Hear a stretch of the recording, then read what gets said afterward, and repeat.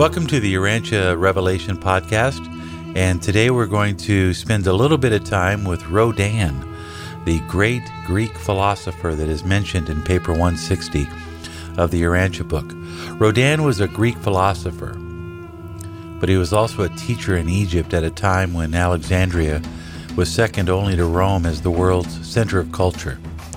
Rodan was probably an accomplished man for his time and his period, remembering that most people lived in poverty by today's standards back then. And as you will see from his insight that he shares with Jesus' apostles, he was quite brilliant. That such a prominent man of this time would travel to see Jesus is also impressive, and more so because he debates with the apostles about things like, how can God have personality? How can deity be personal? These are pretty challenging questions in that time. But in the end, they, Nathanael and Thomas, convinced Rodan that what Jesus said about God is true, that he is a personal deity. But you can't ignore the fact that this mysterious Rodan, lost on the pages of history, is reclaimed as his teachings are included in this revelation. So much so that they, the Midwayers Commission, when formulating Part 4 of the Urantia book, felt it important enough to memorialize Rodan's ideas, many of which are applicable to the modern age and with the complex problems we are faced today in the world.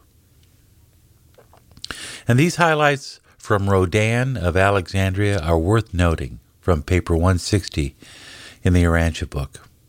Here's what he writes, and here's what is a summation of his conversations with Nathanael and Thomas. The more complex civilization becomes, the more difficult will become the art of living.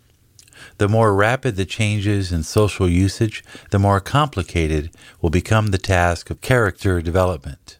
Every 10 generations, mankind must learn anew the art of living if progress is to continue. And if man becomes so ingenious that he more rapidly adds to the complexities of life, the art of living will need to be remastered in less time, perhaps every single generation. If the evolution of the art of living fails to keep pace with the technique of existence, humanity will quickly revert to the simple urge of living, the attainment of the satisfaction of present desires. Thus will humanity remain immature. Society will fail in growing up to full maturity. Rodan continues on, animals respond nobly to the urge of life, but only man can attain the art of living, albeit the majority of mankind only experience the animal urge to live. Animals know only this blind and instinctive urge. Man is capable of transcending this urge to natural function. Man may elect to live upon the high plane of intelligent art, even that of celestial joy and spiritual ecstasy. Animals make no inquiry into the purposes of life. Therefore, they never worry. Neither do they commit suicide. Suicide among man testifies that such beings have emerged from the purely animal stage of existence, and to the further fact that the exploratory efforts of such human beings have failed to attain the artistic levels of mortal experience. Animals know not the meaning of life. Man not only possesses capacity for the recognition of values and the comprehension of meanings, but he is also conscious of the meaning of meanings. He is self-conscious of insight. Rodan continues, successful living is nothing more or less than the art of the mastery of dependable techniques for solving common problems. The first step in the solution of any problem is to locate the difficulty, to isolate the problem, and frankly, to recognize its nature and gravity. The great mistake is that when life problems excite our profound fears, we refuse to recognize them. The wise and effective solution of any problem demands that the mind shall be free from bias, passion, and all other purely personal prejudices. The solution of life problems requires courage and sincerity. But the greatest of all methods of problem solving, Rodan says, that he has learned from Jesus, says, your master, the isolation of worshipful meditation. In this habit of Jesus going off so frequently by himself to commune with the Father in heaven is to be found the technique not only of gathering strength and wisdom for the ordinary conflicts of living, but also of appropriating the energy for the solution of higher problems of a more moral and spiritual nature. In paper 60, Rodan continues, this worshipful practice of your master brings that relaxation which renews the mind, that illumination which inspires the soul, that courage which enables one bravely to face one's problems. The relaxation of worship or spiritual communion as practiced by the Master relieves tension, removes conflicts, and mightily augments the total resources of the personality. And all this philosophy plus the gospel of the kingdom constitutes the new religion as I understand it. And Rodan concludes, there are just two ways in which mortals may live together, the material or the animal way, and the spiritual or human way. By the use of signals and sounds, animals are able to communicate with each other in a limited way, but such forms of communication do not convey meanings, values, or ideas.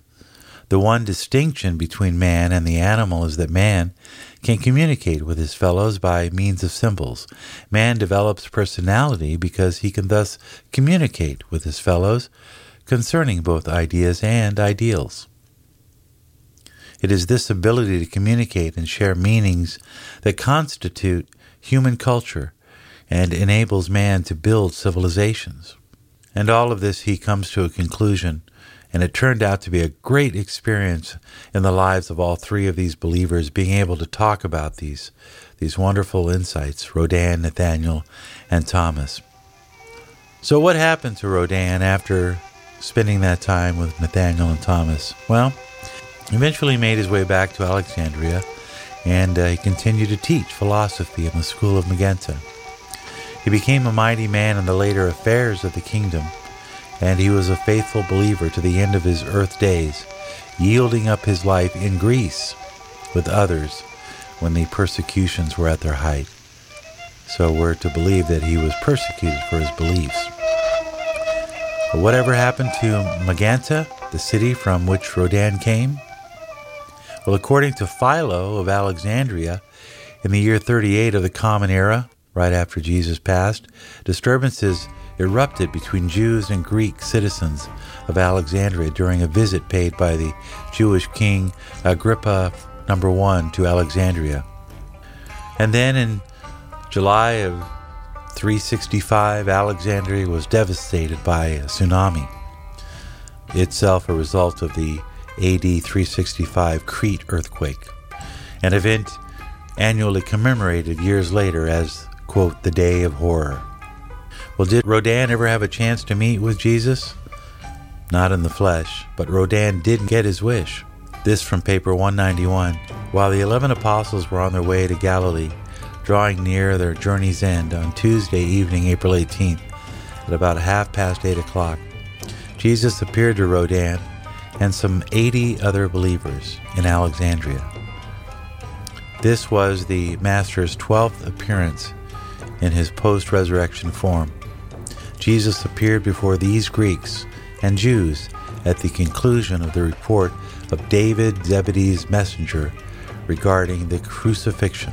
And when he had delivered his message to Rodan, it was decided to call the believers together to receive this tragic word from the messenger himself. So this is right after the resurrection. And that's the story of Rodan. He had an opportunity to meet the very man that he so faithfully followed.